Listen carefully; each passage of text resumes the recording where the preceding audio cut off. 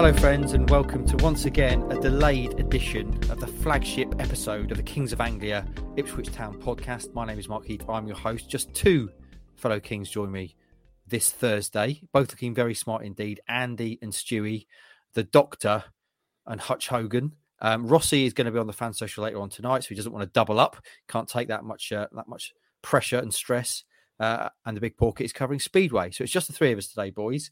But we have some breaking news to start with, which we'll jump into in a minute. Once I've got you to answer a very important question, boys, which I think a lot of people can relate to, probably ask themselves, discussions with their partner. Andy Hutch Warren, Hutch Hogan, do you wash your legs in the shower?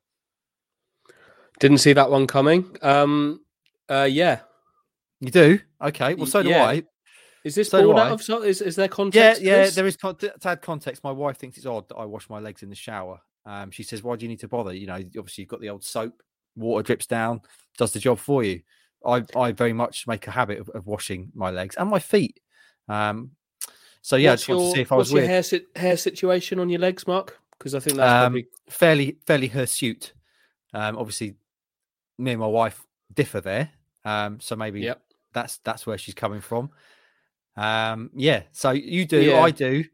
I've got very hairy legs, Mark, and if you don't wash a hairy leg, you're going to be in all kinds of trouble. You're asking for trouble there, aren't you? You're the only person I've ever heard in my entire life use the word hirsute. By the way, I've never ever heard anybody else use it. Vocabulary, mate. So, what can I say? Used to read dictionaries, didn't I? Stewie, you've often taken a different approach to when we have these sort of conversations. Do you wash your legs in the shower? It's not something that I did consciously, and I think I can't remember if it was with you or someone else. This conversation came up, and it stuck with me. And I thought, no, I'm probably not washing them as much as I do. I was very much of the opinion of your wife. Just let gravity do its work. But you're right. They need the love and the care and attention to be sort of exfoliated and looked after. So, yeah, they're part of the full body wash treatment now. It's part of the package, isn't it? This has been revelatory for Watson. It's going to change the way he showers. Let us know what you think. I just thought I'd throw that out, boys, as a relatable kickoff to the show. Let's properly kick the show off now, though. You've showed both the boys. I don't need to intro them. Hutchie does wash his legs. Stewie does not, but will from now on. I definitely do. And someone else I'd imagine would wash their legs, boys, because he's a goalkeeper, is Lee Grant, who, breaking news-wise, has joined Ipswich Town. What about that for a segue? Andy Hutch Warren, tell us all about it.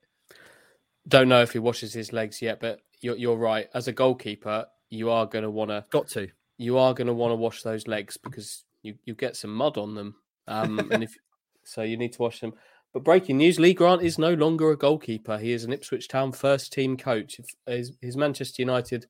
He announced his retirement at Manchester United earlier today, and a few hours later, he's unveiled as a first team coach at Ipswich. McKenna's spoken for a while about adding somebody to his coaching ranks, and he's added someone that he knows pretty well. But important to stress, he's here to coach the outfield players, which is unusual.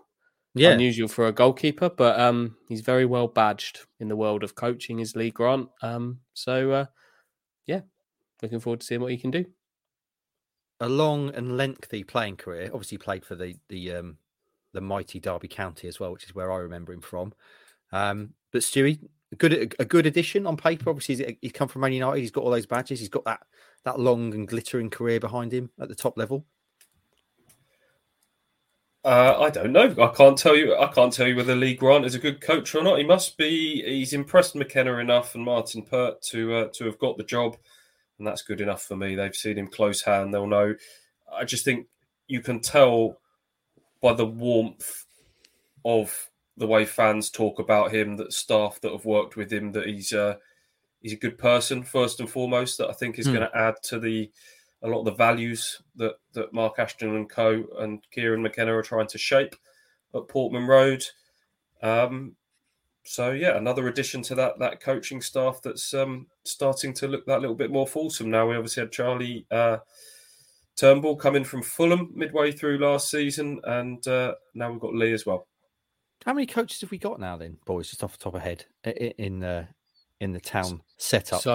So there's obviously McKenna, Martin Pert as number 2, first team coach Lee Grant. I think Turnbull has kind of, his official title is like head of analysis, but with some coaching in it as well. So I think that's kind of where coaching ends in terms of the first team. But then there's obviously Rene Gilmartin. Yeah. And then you've got all the rest of them, strength and condition and whatnot. Yeah. Superb. Okay, so Lee Grant is in.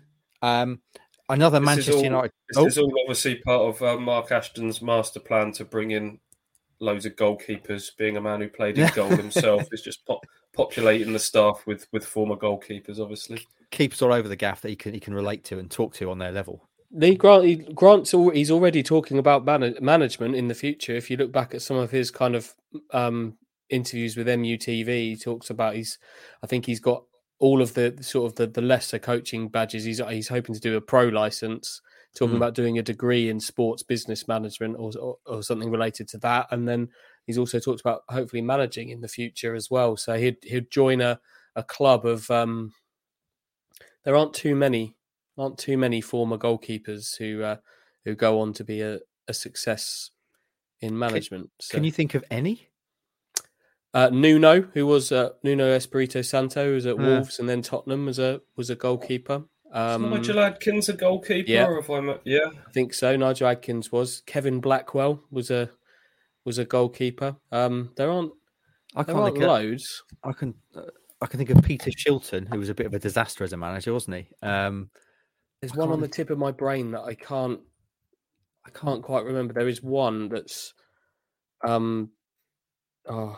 that's it. Julian Lopetegui, who's managed in Spain. Has managed Spain. Was goalkeeper. Brian Gunn. Lopetegui. Does he count as a successor? I'm not sure he does. He's a goalkeeper. I'll give him that. So, yeah. I've just Googled it. There's an obvious one. Dino Zoff. Okay. Yeah. Walter Zenga was another one. Not many though. I've sent us off down a path I wasn't prepared for here, boys. I wanted to steer now back towards the Manchester United route. Oh, go on. I've got another one. Stu, yeah. One of our favourite former friends, Leonard Slutsky at Hull. We liked him, didn't he? Didn't he presented someone with a Russian doll at we were in a Hull post-match press conference when Ipswich played there. He brought out a Russian doll and presented it to a member of the media as a gift. Where's he managing now? Wow, it's not. He's been in the Netherlands, I think. I don't know if he's still there. He went to Vitesse Arnhem after Hull. I don't know if that lasted very long. I couldn't tell you where he is now. Excellent. If you were tuning in for obscure keepers who's coaching now, congratulations, you found the payload. Shall we move back now, boys, to where I was hoping to take things, which is Manchester United route, because the next thing I want to talk about, he says, doing a little hand thing, is pre-season. McKenna spoke about pre-season, confirmed a few things. We already, I think, knew they were going to head to Loughborough, a fine sporting educational university where I myself have graced, boys, the basketball court there, high level university player that I was. And obviously we've yet to confirm any kind of games for pre-season, but it's obvious, isn't it? What's going to happen pre-season? We're going to get Man United at Portman Road, aren't we? I think they've got bigger plans than games against League One teams. How dare they? I don't know what Man United are doing this summer, but I feel sure it'll involve many air miles. You never know, but I imagine I think there is going to be something at Portman Road by the sounds of things, a Premier League team potentially at Portman Road, but be great if it was Man United. Oh yes, absolutely, that would be great. It would be good if it was Everton as well, wouldn't it, Stewie? Say that again. It'd be good if it was Everton. Everton, yeah, I'd take that. No, I think it's going to be, unfortunately, because of the world we're in at the moment, post-COVID, Ukraine war, the club have decided they're going to keep things fairly low-key, fairly local. So I think it will be the same that we've had in previous years, the usual sort of local games, and Ipswich do a lot of travelling throughout the course of the 9-month season. You don't want to be doing too much more of that in the summer if you can't help it. Maybe while they're up at Loughborough, they might do some sort of behind closed doors game that incorporates a sort of a team up there. Maybe you could get a Man United 11 that's more of a sort of not necessarily all the big names, but whether that's some sort of showcase friendly that people can come and watch, I really don't know. But I would imagine it will be the usual suspects when those fixtures come out in the next few weeks or so. United are off to Thailand, I'm afraid. Oh, they've got Thailand, and then they're playing Atletico Madrid in Norway. Next year, there's always there's always next year. You're going to America next year, I assume. So Man United in Phoenix or New York or something. It sounds like it's going to be Austria, from what they said at the fans forum recently. Andy Rolls revealed that Kieran McKenna's a fan of getting out to the mountains in Austria, and they looked into that quite seriously this year and just decided it was, as I said, the world we're in at the moment. It's probably not wise to go booking that yet, but that could be next year. I'd be up for that. I'd like to U2 Sound of Music remake on the hills of Austria. I can see that. Never seen it, mate. To be fair, he hasn't. Yeah, of course he hasn't. And just finally, in terms of this news roundup, boys, before we get onto the meat of the podcast, things are getting even better for Wesley James Burns. He started at the end of the season as Town's leading scorer and star player, winning all the awards that matter. He then signed a new deal, extending his time at Town and no doubt getting a bit of a pay rise. And now, Hutchie, he's been called up for the Welsh international squad and, in theory, could be playing in the World Cup later this year. Yeah, there's that to factor in. But he was asked about Wales on the final day of last season. Obviously, you've been in great form, Wes. Are you hopeful of maybe getting involved this summer? And he was like, "Oh, that's a dream, but I'm not going to hold my breath." And lo and behold, he should have held his breath, and he's made it in a late call up, and they've got 5 games in June, 5, and he's surely going to get some minutes on the pitch in one of those. One of them is their big World Cup playoff game against either Scotland or Ukraine to decide the place at the World Cup. So I think sort of an uncapped player is unlikely to get the nod in that one. But they've got 4 Nations League games. A few of them are at home in Cardiff. Could well be coming back for pre-season if he ever does return for pre-season, because he's gonna miss the start of Ipswich's pre-season if he's away with Wales this whole time. He'll come back with an international cap.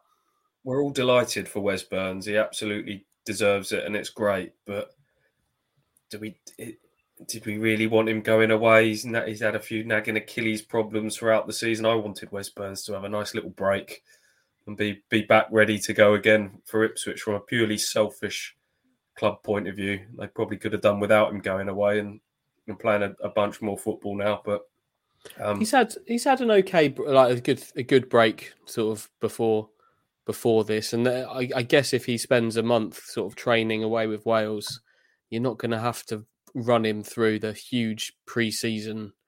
I think a lot of his teammates will be a bit envious of not. He's not going to have to do potentially the big old pre-season fitness drive.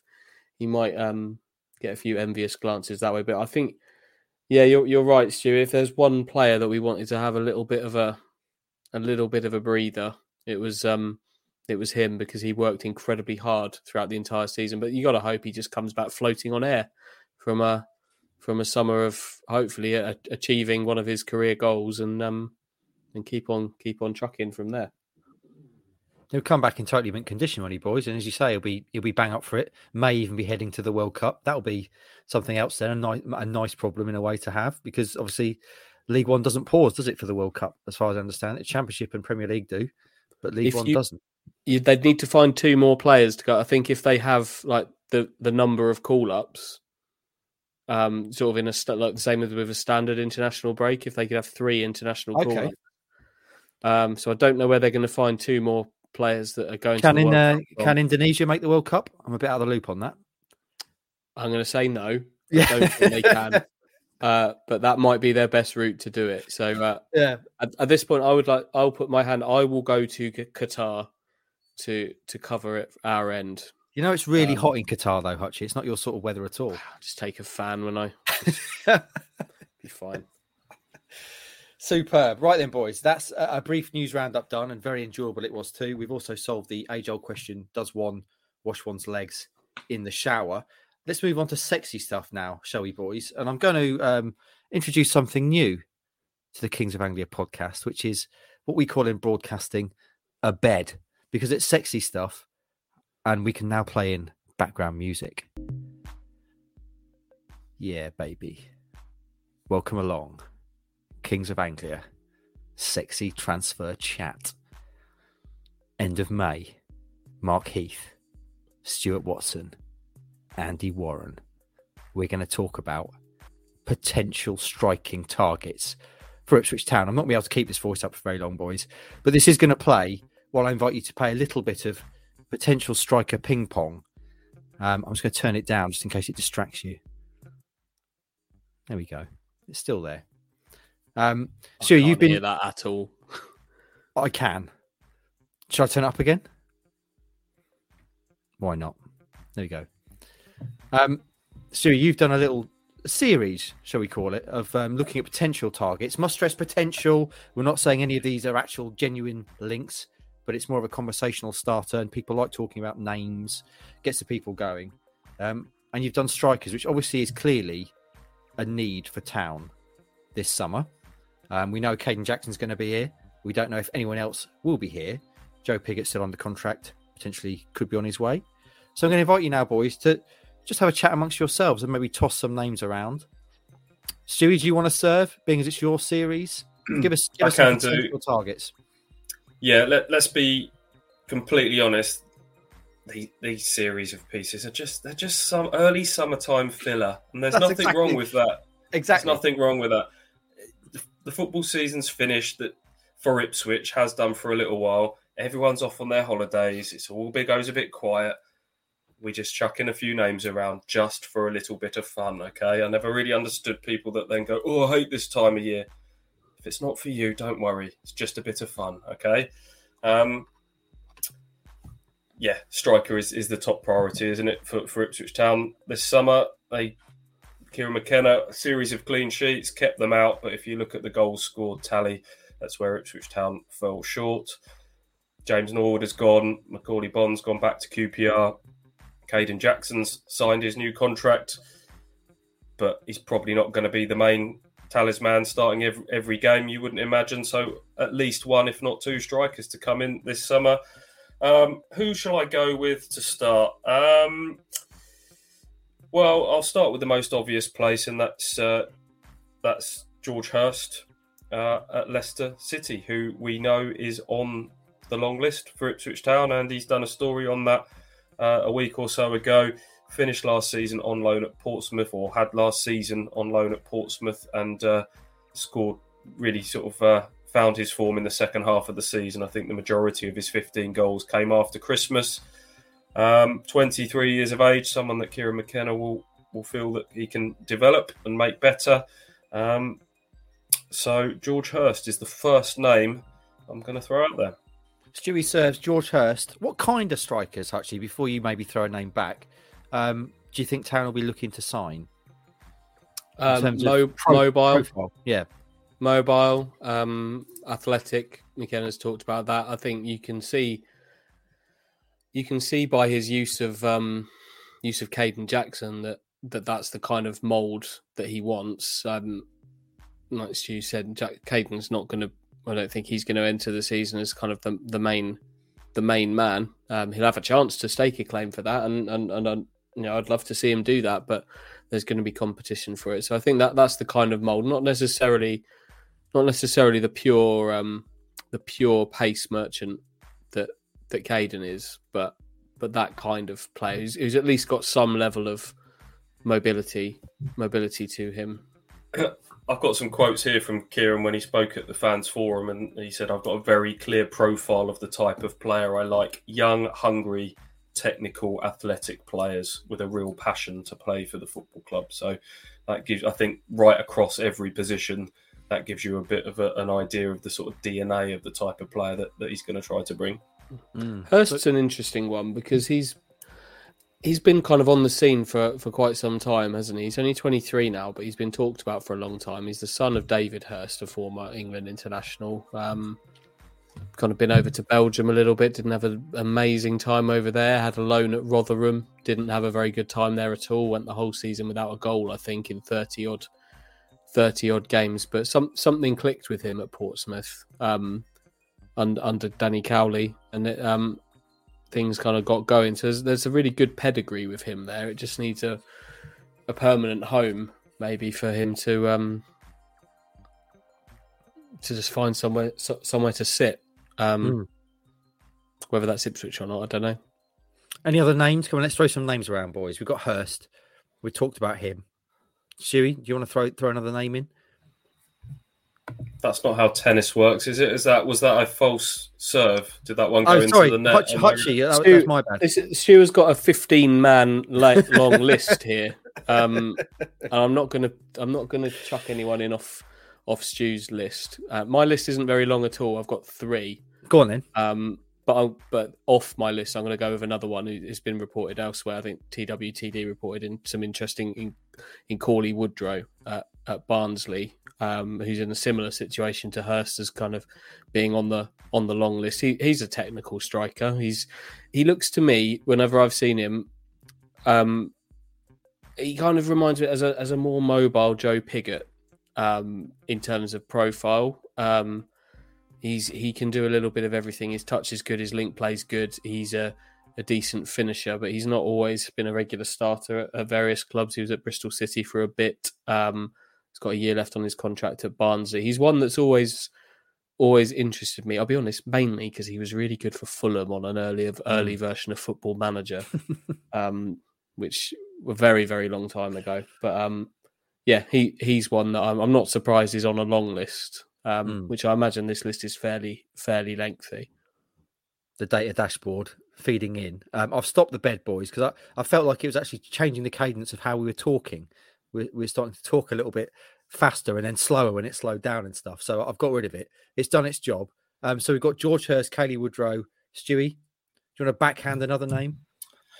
Yeah, I think we need to talk about Freddie Ladapo, who has been released by Rotherham following their promotion back to the Championship. He'd put in a transfer request back in January. This is a player who has scored 15 plus goals for a League One club on 3 occasions in recent years. He did it for Plymouth once. He's done it for Rotherham twice. So he's a proven goal scorer at this level. He's from this neck of the woods. He came through the Colchester youth ranks, so geography shouldn't be a problem in trying to bring him back down south. 29 years of age. So he's someone that you would imagine would be on a long list for Ipswich Town. Kieran McKenna was quite complimentary about him prior to Ipswich's game at the New York Stadium towards the back end of the last season. He certainly ticks a few of those boxes where we talked about being athletic and mobile and quick. So he's certainly someone to consider. He doesn't set my pulse racing. I know he's got a good history of League One goals. I don't know why it just doesn't set my pulse racing. That one, he would, if they were to sign him, it would feel to me like they were still looking for the main man. That would be another kind of squadman. I don't know. I might be proved horribly wrong, but that one, it doesn't thrill me. Give us a name that would thrill you, Hutchie, off your now short 2-man list. No, it's a 3-man list. That's still, that was an addition. I've still got 3 more. We've talked about Johnson Clark Harris a lot over this summer. I don't know if we need to talk about him a load more, but I think if you could, that does interest me. I think there are some red flags there. There are some reasons why he might not fit the profiling that we've just spoken about there, but he has also scored 33 goals on his last attempt in League One and also hit double figures in the Championship last season. He's mobile. He's had some previous red flags over his fitness and the condition that he's come back in after summers, which would be something that would put clubs off. But I quite like him. I think I quite like what he could bring. I think you could do a deal with Peterborough there, but he would need to, for the finance that would cost to get done. You'd need to be so sold on him to make that happen. And from what I gather, that's not necessarily the case. So I don't think that's one that will necessarily happen, but I think it's one that I feel sure it's one that they will have at least checked out and discussed. I think he has acknowledged the conditioning issue, hasn't he? Because I read some quotes from him saying that he's not having a holiday this summer to make sure that he's in tip-top condition. He's playing for Jamaica. He's playing his first load of international football for Jamaica, and by all accounts, the fitness thing was sorted by the end of the season. But I would still be a red flag for me as a manager that you've got a player that's come back in that kind of nick for what was a really big championship season for him. That's not what you would want. So I feel sure that if you were discussing Jonson Clarke-Harris, that would be something that you'd be considering quite heavily. I'd love to be there on the first day of training camp, boys, as an aside, where the players all, I'm assuming they have their biometrics done, their weight, their body fat, all that kind of stuff. And if you come back in anything less than tip-top condition with, what's his name, Sergeant Major John Ashton. John Ashton, the strength and conditioning guy you see jogging around with the players, you might be in trouble. I can imagine he's the sort of man that makes you drop and give him 40 and then makes you run laps. Anyway, that's an aside, boys. I imagine this pre-season is going to be very different to the type of pre-season that Paul Cook would have had planned as manager. Paul Cook was a very old school. He liked to take his players to the beach and get them running up and down sand dunes and getting in the sea. And there's a bit of drinking going on for team bonding. It was a big part of pre-season. Kieran McKenna, I imagine the footballs are out from day one. It's going to be a lot more technical. Going to be, they're trying to get some new pitches put up at the training ground, and it's going to be a lot more ball work, I would imagine, which the players enjoy and respond to a lot more. Loughborough University and the Sea are very different in terms of sort of the beginnings of pre-season, aren't they? And boxing gyms, that was another one of Paul Cook's favourites, local boxing gyms and the Sea. I'd love to know. I'd love to get in, because this is obviously something that I'm interested in anyway. But all those facilities that I have at Loughborough, I mean, literally elite level facilities for measuring like all sorts of body composition stats and VO2 max and everything like that. I wonder if they're going to get involved in all of that. That would be tremendous to have a little insight into that. Anyway, we're digressing here. Stewie, do you want to whack a striker back over the net? Yes, I will. I'll mention Jerry Yates at Blackpool. He's had a couple of promotions. He went and scored quite a few goals for Swindon in League Two. Got a move to Blackpool off the back of that, and then helped get them promoted. I think he scored 23 goals, all competitions, when Blackpool made their late surge into the playoffs and got promoted. And he's kind of been in and out of their team in the Championship last season, but he's been described as someone that's a really good all-rounder, can hold the ball up. He's got a decent amount of pace. He's very skillful as well, got some dancing feet in the box when required. He's 25 years of age. I think he fits the profile that we've discussed under Kieran McKenna, and is very much obtainable for Ipswich Town. Any thoughts, Hutchie? I paid a bit of attention to him when he was at Swindon. They had a strike force of him and Owen Doyle, who were kind of working really well together. Both of them were players that they wanted to keep around for quite a while, but it became quite apparent that they couldn't with Yates, and he had quite a nice upward trajectory. But yeah, he played on the left, didn't he, when Swindon got promoted? Yeah. He was sort of left side of a front three, and then someone else scored. They shared the goals out. I mean, Owen Doyle scored the bulk of them, but they had Yates, and then was it Keshi Anderson who also went to Blackpool as well? They signed the pair of them.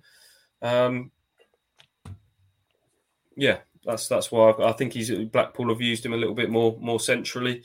But I think Ipswich will be looking for players that not only can do it in this level, but players that they feel that they can kind of carry to the Championship in the longer term as well. And that's why I've kind of picked him out. Can I throw a name into the mix that I guess a lot of people will have seen and will be aware of because of how successful he was last season for a side that weren't kind of battling up the top end of the table. Saw him score against Town and score some belting goals. A name that a lot of people will be thinking about. Cole Stockton, boys. I know he's on your list, Stewie, so I've nicked one from you there. But how would you feel about Town maybe being involved in something like that, Hutchie? Is he the right sort of player? He's maybe...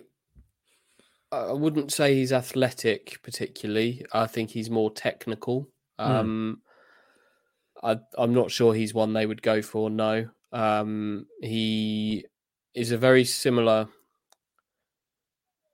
If you look at what they've done in the last few years, they're different players. He's more technically gifted, but Joe Pigott just scored that many goals in a struggling League One team and hasn't done the business for Ipswich. James Norwood, they've kind of taken a player in his later years at the top end of the pitch who'd come off a really hot season, and it doesn't always work out for them. I like Stockton. I hope he gets a move. I don't think he would be hugely expensive, and I'm sure somebody in League One would take a chance. I think for me, it probably not, but I think somebody will. And I know there are some teams interested in him. I know MK Dons are one of them who are interested in him. So I hope he gets a move, because I like players that have got to that kind of have taken a long route to it, but have got there. He's 28, I think, something like that. He's got to this position where he's just had a really good season in the third tier for a poor side. And I hope he gets a good move out of it, but I'm not sure that Ipswich will be his destination. It's his first season in League One since, I'm just having a look at his career, since 2013-14 with Tranmere, and he's kind of been a League Two / conference player ever since, and that's taking absolutely nothing away from what he did last season with Morecambe. We saw it with our own eyes in the 2 games against Morecambe, particularly at Portman Road, scored some absolute worldies, but is that enough for Ipswich to really sort of plant their flag in the ground and go, you're going to be the man that's going to guarantee us those goals next season? I don't know. Yeah. So I suppose with all of these kind of signings they're going to be looking at making in the summer, they're not just going to be looking at these are really good League One players potentially, are they? They're going to be looking at being able to go up through the leagues, you'd imagine. And someone like Stockton, I would guess, I mean, obviously Stu just called him a cart horse there, but you might you might worry that maybe League One is the highest he'll ever sort of go. Yeah, I think that was the thinking with potentially with Norwood, wasn't it? Yeah. That might be a ceiling, potentially, and it may well prove to be that way for Norwood, and Pigott maybe also too. Yeah. So yeah, that's why I'd maybe feel not so much with Stockton, but I do really hope he gets a good move, because this is his kind of chance of making a semi-life-changing financial move too. Yeah. This is his chance to do that. Several £100,000, I imagine it will take to get done. Low end of that. We'll see. You don't know how players like that are going to respond to playing under the pressure of playing for Ipswich Town in front of the crowds that are there either as well. You're taking a leap into the unknown. It might be, and we're talking about Cole Stockton here, but you could be talking about anybody of that sort of career profile. Some of them might absolutely thrive. I don't know the personality involved here necessarily, might love it and take them to a complete new level, but some could get crushed a little bit by it and it doesn't work. So I would imagine James Norwood, if you sat down and spoke to him, say that was a bit of a learning process, dealing with sort of playing for the badge of Ipswich Town and the greater fan base and the greater spotlight on him. Joe Pigott has probably gone through a bit of a process of that as well. So that is certainly something for Ipswich to consider. How are they going to deal with the pressure of playing for this club? And I think it will help if they've maybe on their career got some experience of playing in that sort of pressure cooker. You know, like someone like George Edmondson is a young player, but he'd already played for Rangers, for example, and so they've dealt with the goldfish bowl of a Rangers and everything that comes with that. It's not going to be a massive culture shock coming to somewhere like Ipswich, for example. Right then, should we speed up a bit on this old ping pong? Hutchie, you've got a couple more names you want to throw in? Yeah. I feel sure we'll have talked about this striker before at some point over the last few years. Lawrence Shankland, who has scored a bucket load of goals in Scotland, previously at Dundee United. He's now in Belgium playing for Beerschot, I believe it's pronounced. I don't know that. But he's playing in Belgium, and it hasn't quite gone the same way that it had done for him in Scotland. But he did still score. He scored a few. Yeah, I wonder if he might be one that that at least is being looked at. He's still relatively young, I think, and he's been linked with a move back to Scotland with either Hearts, Hibs, or Aberdeen, I think. But he's 26, 6'1", mobile, good finisher. Reminds me of James Norwood, actually, in style a little bit, but maybe with a bit more control about him. So yeah, Lawrence Shankland. Stewie, your thoughts and any other names you want to return with? I'll return with Rhys Healey, who is a name that interests me because he's taken a bit of a different career path. He's a young man from Manchester who kind of had to go to Wales, and he played sort of very much lower league in the Welsh. He played Welsh Premier League. Then he got in at Cardiff. Then he got loaned out several times, and I think he had 2 spells at Colchester early in his career. And eventually, that sort of nomadic existence led him to MK Dons on loan. Scored a few goals for them, signed for them, and then he scored a ton of goals in 1920 for MK Dons in League One. I think 11 in 19, so pretty prolific. And off the back of that, he goes to France. I think it was Damien Comolli, who's the you might remember as being the sort of the agent and involved with. I think he was involved with Liverpool and Tottenham, wasn't he? Pretty sure we've done a story on him actually being quite complimentary of Kieran McKenna. They've crossed paths at times in the past, but he's now involved with Toulouse in France, and persuaded Rhys Healey to go over to the 2nd division of France, where he's been pretty prolific for 2 seasons in a row, and has just fired Toulouse to the French 2nd-tier title. So as it stands, he's gearing up to play PSG and Messi and Neymar and co next season. But as we've seen, Ipswich have been able to persuade Bertrand Celina to swap French 2nd-tier football to come to Ipswich last summer. I just wonder whether that might be a market that they could, that you're persuading someone like that to come back to England and get your career in English football back on track might be something they can do. It would be an ambitious move because he's been linked to Premier League clubs as well as Championship clubs. But Ipswich, I think, financially could compete, and then they might be able to say you could go to a Premier League club, but you're going to get lost a little bit. You're going to be a bench player at best. Come here. And you can be the main man and score some goals. So, Rhys Healey. Like it. Hutchie, have you got one more name on your list? Yeah, I've got one more, and this is a player that I know you're incredibly familiar with, Mark. Aaron Drinan? Yeah, yeah. He's the saviour. No, it's from the Dutch 2nd division. Oh yeah. From Excelsior, Thijs Dallinga, who is 21 years old, has scored 35 goals in the Dutch 2nd division for Excelsior, and I love him already. He's a good striker. He's a good player. He's mobile. He's got. If you can imagine this, right? He's got. I'm going to say Brett Pitman, but then I'm going to add in some mobility as well. He's a bit unorthodox in the way that he moves, like Brett Pitman. But more mobile, quicker, and more fitting of the Kieran McKenna profile, I would say, than Brett Pitman in many ways. So you've been digging in some crates, Hutchie. This is like when you used to buy CDs or records, you just go right to the back. And I mean, where's this name come from? First of all, I love him. He plays for a team called Excelsior, which sounds badass. And he's called Thijs Dallinga, which again is a tremendous name. Where have you seen him play, and where's this come from? I've seen him play for Excelsior in the Dutch 2nd division. Yeah, from a high. There's a regular kind of highlights show of Dutch football that I watch. Of course you do. I quite like Dutch football.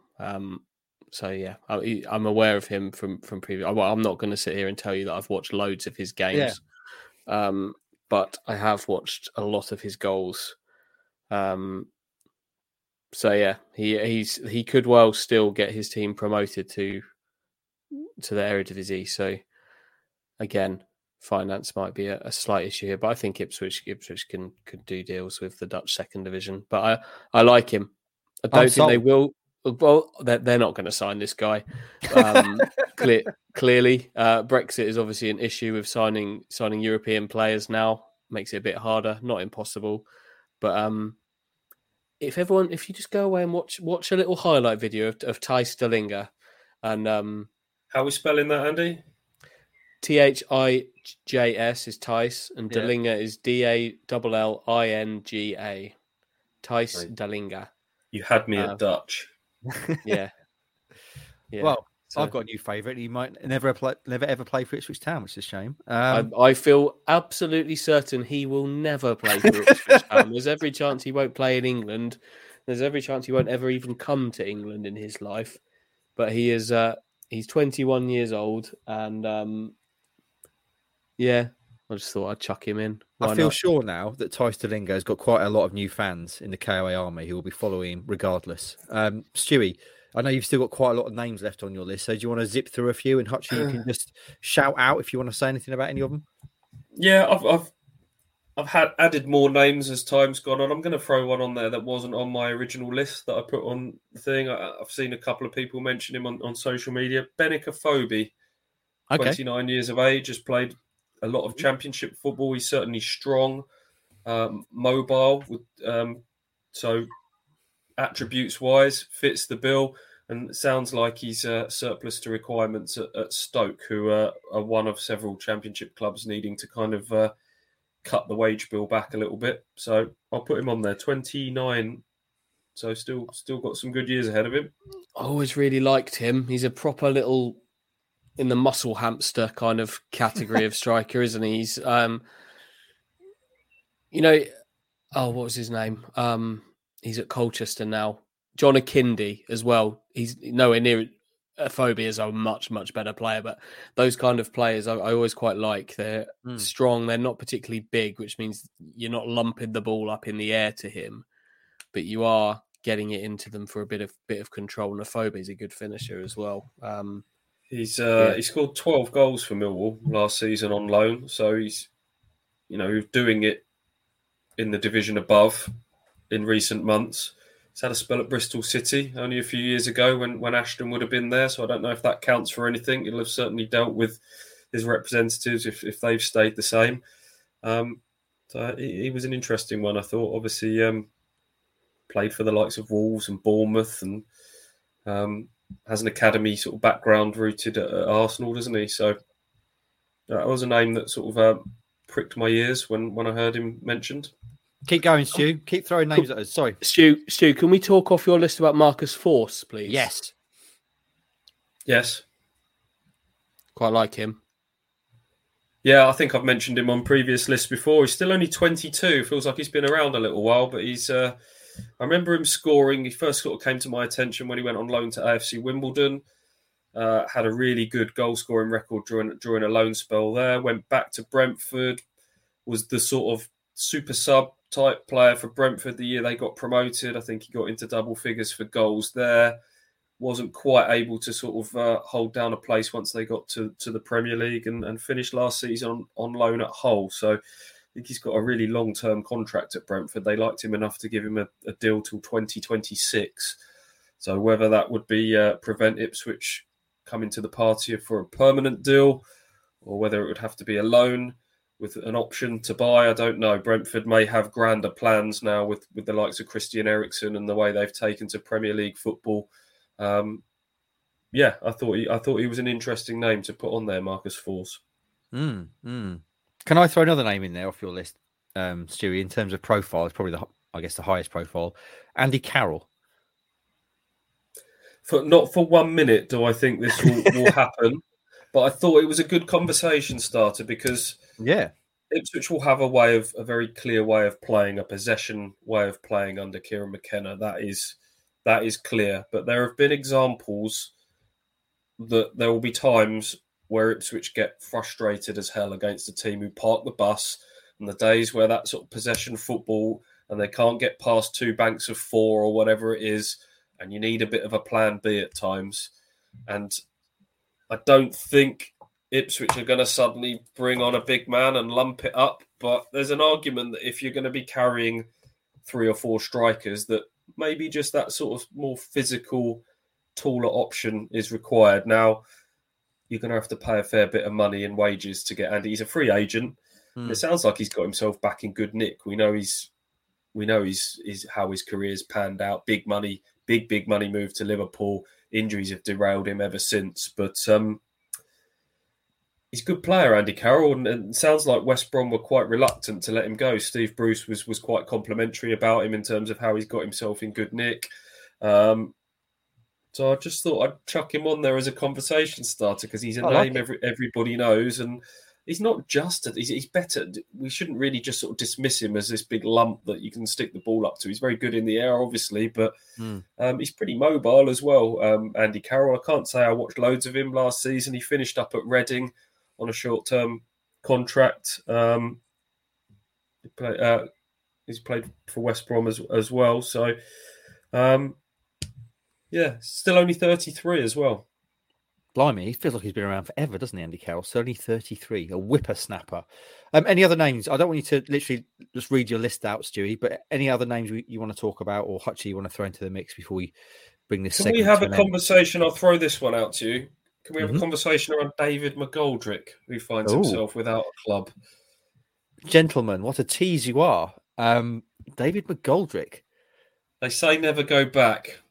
What's your thoughts? 34 now, David McGoldrick, but it depends if he's going to move down here.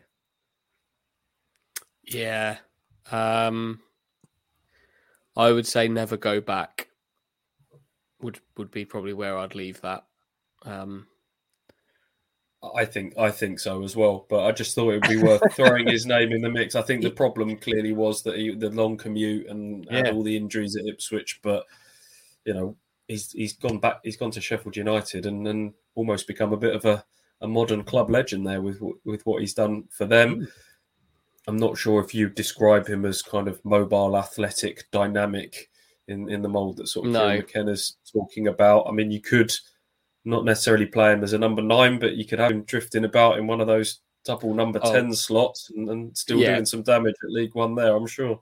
That's the only spot on the pitch I'd consider him for. There's not the mobility there to play as a 9 for McKenna, but clearly got ability. I'd be interested to see where he does kind of resurface now, because he's still going to have a couple of years left in him at least, isn't he? So we'll see. I'm a pathetic moth to the flame when it comes to names like that. I'm like a magpie just drawn to shiny things. Stu says David McGoldrick, and my eyes light up. If you said to me Didier Drogba, Stu, I'd be like, yeah, absolutely, 100%.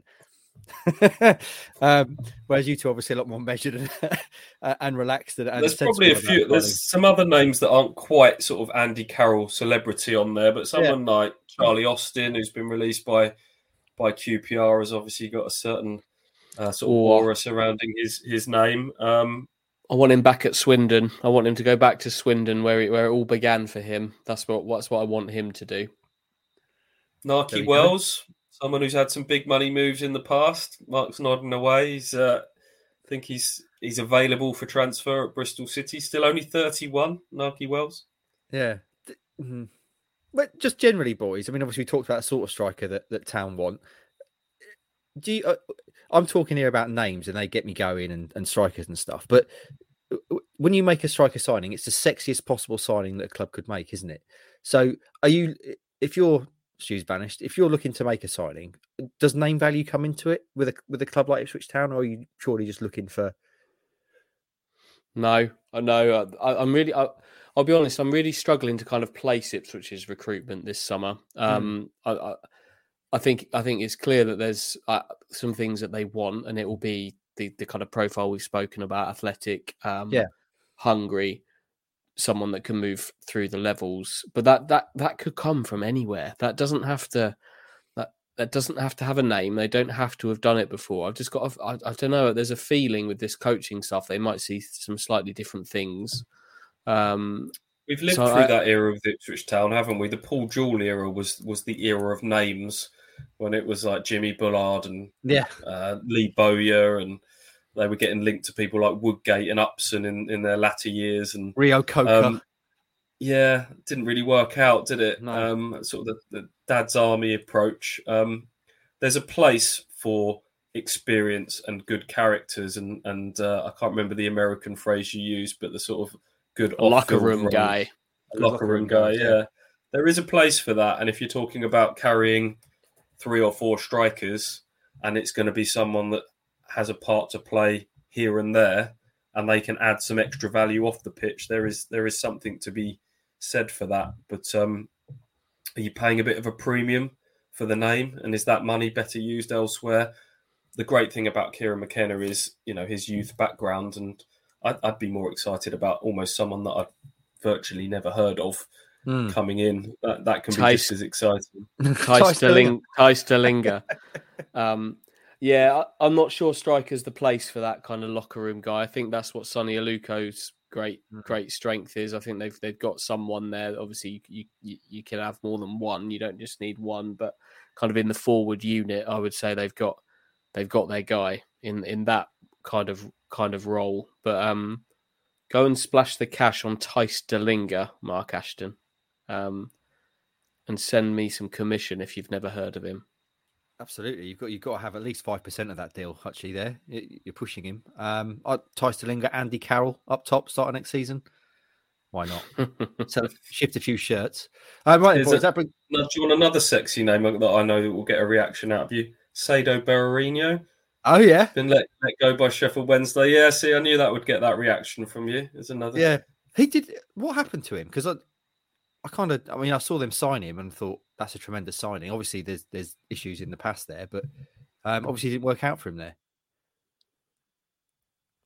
He got a few goals for them, I think, in the end last season, but there seems to be someone that comes with a bit of off-field baggage at times. He's never been away from sort of far away from headlines, has he? Got 8 goals last season for Sheffield Wednesday.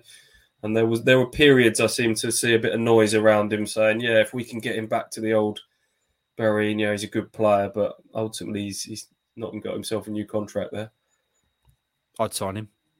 You're just saying yes to all of them. Absolutely, you'd be a terrible CEO. Make it rain, baby. Got all that American money behind me. Let's get a 50-man squad like an American football side. With names all over the place. It'd be the Galacticos of League One. Probably why I should not be in charge of a football team. Boys, that's strikers then, and we're going to do other bits and bobs going forward as we approach this long summer. And Stu's obviously doing the series. We were going to talk about something else, but I reckon we're now coming up to an hour, which is a nice place to end it. So let's leave that for another day. By way of an outro to this, boys, we know all but one of the sides who are going to be in League One next season. Ipswich Town, by the way, already, as Stu put online on Sunday, the favourites to win League One next season. Tremendous. And we're going to find out the final member of League One for next season, the League Two playoff final on Saturday. Obviously, the big game on Saturday is the League Two playoff final and not any game in Paris. Any feelings, boys, as to those sides that you would rather have in League One? It's Mansfield and Port Vale, isn't it? Have you got any affinity either way, Hutchie? No. Good. You're not bothered about one over the other. You don't fancy a trip to Port Vale over Mansfield? No, I've got no thoughts whatsoever. I'll have a little bit of Mansfield, please, so we can see Ipswich's new striker that we're much discussing up against Ollie Hawkins, the man who was brought in to be said striker for Ipswich. He's now playing centre-half for Mansfield. Of course. Slight bit of interest there. Elliot Hewitt at right-back for them as well. Yeah. Also, Mansfield's not too far away from Chesterfield, is it? So you can pop in and see Paul Cook, his side progressing into the semi-finals of the National League playoffs, which is an odd thing. They have quarterfinals and semi-finals. And also Paul no. Hurst. They are not. They are not quarterfinals. That's what they call them. No, they're called eliminators. Oh, okay. Well, that's a lot more sexy. Now you put it like that. Eliminators. Yeah, you in on that? I absolutely am. Like, I mean, I'm very much in on playing games in the NBA. We should do that in football, I reckon. I think they should call it a pre-semi. Amazing. Stuart Watson branding there. Stuart, have you got any feelings either way? Mansfield, Port Vale? Do you care? Are you even interested? I've just told you, Mansfield. Okay, Ollie Hawkins. But no, ultimately, I don't care. Excellent. That brings us to the end of this week's pod, friends. Sorry once again for the delay. Actually, just to dot the I's and cross the T's, that's Lazio, isn't it, behind you? Your shirt of the week? Yeah, easy one. Excellent. That's obviously for when Ipswich are going to play them in a friendly in the summer. Yeah. Yeah, that has rumbled on for my entire life. It seems. I don't think that's ever going to happen, is it? I hope so. One day. Now we've got this big money. Italian tour would be lovely. Yeah, I think the clause in any sale of Matteo Sereni has probably expired on that now. Can I bring your? But just before we finish, there was this one little story that I've seen pop up in the last few days about an incident that happened in a Bulgarian football match. Have you seen this? No, do tell. So there's a team called Sarsko Selo who were trying to stay in the league in Bulgaria, right? And they needed to win their game, and they won a penalty in the 5th minute of added on time, which if they scored it, they'd have stayed up. The striker picks up the ball. Yeah, I'm having this ball on the spot. But before he can take it, the club's owner comes running onto the pitch, takes the ball off him, tells him, no, you are not the man I want to take this penalty to keep my team in the league. Hands the ball to the captain, who I believe was a defender, who then went on to miss. Oh, ouch. Imagine that. Imagine that. Imagine being the owner. Was it the owner or the chairman? The owner of the club was he was like bursting past stewards went onto the pitch to angrily remove the ball from his striker, who removed his shirt and just walked off. At that point, you're done at that football club. Exactly, yeah. After that, and then the captain hits the tamest penalty I've ever seen in my life. Maybe they didn't want to stay up. Who knows? Manager's leaving as well, I'd imagine. Anyway, I've also got just some loose ends to tie up. We finished the last chat talking about Hungry Hippos as a potential alternate way to decide football matches. I thought about something that could replace the playoffs as a whole, because 4-player board games, frustration where you press the little dice in the middle and you can stitch people up by landing on their head and sending them back to the start. We could get that where all 4 teams sort of come in, and maybe the crowd are involved as well somehow. You've not thought it through. Well, I have actually, but I was realising that if I start to go too deep into the rules, we might go too far. How do you pick though? Do you just have a representative from each club? They just don't bother with the captain. You need 4, don't you? Because you have 4 playing pieces per person. Who are you picking from town then in that scenario? There's no skill involved in just being a piece that goes around a board, is there? I've never played Frustration. I don't know what it is. It's basically like the simplest board game of all time, with the added fun of this weird little plastic dome in the middle that you press and it does the dice for you. Okay. That's it. Have you ever played? What was it you hadn't heard of Kaplunk as well? What sort of sheltered childhood did you have? Mate, when I was a kid, board games went like this. Hungry Hippos, absolute classic. Operation, yes please. Bucking Bronco, tremendous. Snakes and Ladders, bit dull, bit tame. That was it. That was all I did. Chess, a little bit as well, because obviously I was very cerebral as a child. I think maybe I'm just a little bit older than you boys. Have you ever played Operation? You are a bit older. That's true. That's fact. So maybe there's just that slight gap in our kind of cultural crossover knowledge. You must have played Operation though. Yeah. That is the classic. Yeah. The classic. Stu's looking at me like I'm from space now. No, I think Stu looks like he's Googling board games. No, I'm not. I'm genuinely just. I'm not having it that Kaplunk and frustration kind of post date you. I've got another one. Obviously, Mousetrap. That was a banger. That was a classic. Jenga. You played that? Yeah, everyone's done Jenga, haven't they? Absolutely. I'm not sure that counts as a board game, but you'd always go Operational Hungry Hippos if I was picking Hungry Hippos, probably, just because it combines that aggression as well as a board game. We're digressing here, boys.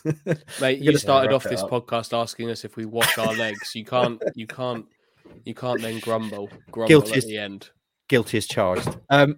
All that is left then for me to remind you about is a couple of things, actually.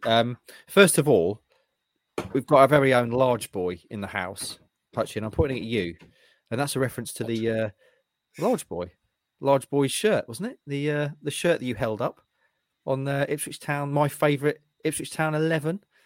I wasn't just dissing you. Okay. Yep. I thought you was just body shaming him for a minute. Yeah. Wow. Another reason why this podcast is going to end up in HR. Yeah.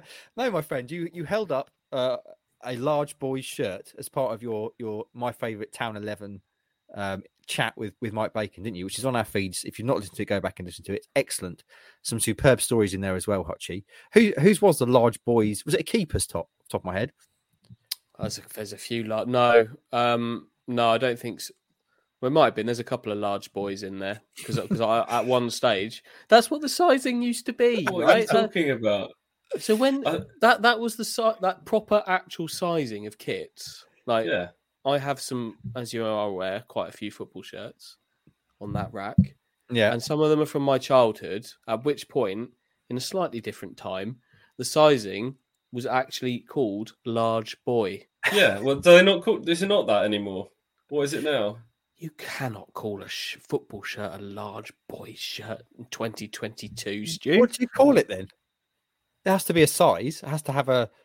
What is it called? Right. Okay, is it the use of boys that's a problem? Do we need to get... No, it's the combination, isn't it? Large boy. Right. I'm going to go on this football club website now and see. But you can't. They're not calling it large boy. It's a car crash. I think it's great. I think people will enjoy listening to this. Right. What sizing can you get? What can you get? Well, this isn't very helpful because they appear to not be selling any Ipswich Town kits anymore on their website. Maybe you just called it boys now. Right, I'm going to another club's website. Hold on. We're gonna find out an answer to this. While Hutchie's looking, I'll just also point out. Sorry, Carol. What was your original point about me being a large boy? Go back and listen to that podcast if you haven't already listened to it, because I very much enjoyed it, and that large boy was a cheeky reference by way of segue to teasing that, Hutchie. Sounds like a new nickname. I like that. We haven't used your new nickname today either, have we? What's that? What was it? There was a comment on one of the videos. What were you called? Heath the Beef Meister. I can't remember what it was. We talked about it in our group chat and you didn't like it. It was, I believe it was Heath the Beef Chief Chapmeister or something. It sounds to me like a comment that Mike Bacon would have left. I've got to be honest. Heath the Beef or something. Anyway, again, I'm assuming you can't buy sizes in beef. Hutchie, have you discovered? Yeah, I've got an answer for you. It's all done on kind of ages now. Okay, so, they've got round it. Yeah, so like 7 to 8, 9 to 10, 11 to 12. What if I don't identify as a 9-year-old at the age of 9? There's a problem there. Oh, this is a Pandora's box. Wrap it up. Yeah, wrap it up. I'm so sorry, friends, about the end of this podcast. The last 20 minutes or so have just been utter rambling nonsense. But if you haven't listened to the podcast, go back and do listen to it. Andy and Mike talking about their favourite, or Hutchie's favourite Town 11. It's Keith Della this weekend. We're all going to do one. It's going to be tremendous. Stu, myself, and Rossi. Very different and eclectic. We've also got Carl Fuller coming up as well, so look out for that. Every Sunday morning, 6 a.m. in your podcast feed. And also Rossi will be back with a fan social, which will be out Friday. Anything else to mention, boys, before we go off on another digressional path? I mean, I have, but like, go on. No, go on. It doesn't need to. No, it doesn't need to be done now. Doesn't need to be done now. Are you sure? Yeah, we'll do it. We'll do it next week. Okay. All right, then. Look forward to that next week. Friends, whatever you're doing this weekend, have a great weekend. Remember to support our sponsor. Use the code KOA at manscaped.com for 20% off and free delivery. And follow us across all our social medias. That's Kings of Anglia on Twitter, YouTube, Facebook, and Instagram, especially YouTube, please. Also, we haven't had a 5-star review on iTunes for a while. So if you fancy writing us one this weekend, no football to watch, or maybe as a build up to the League Two playoff final, the Champions League, bang us in a review there. And also, remember, friends, whatever you're doing, whatever you take away from this podcast, all this nonsense we've talked, remember the name Thijs de Linger, Excelsior, because he is a man who's going to score the goals that take Town up next season. Have a great weekend, and we'll speak to you next week.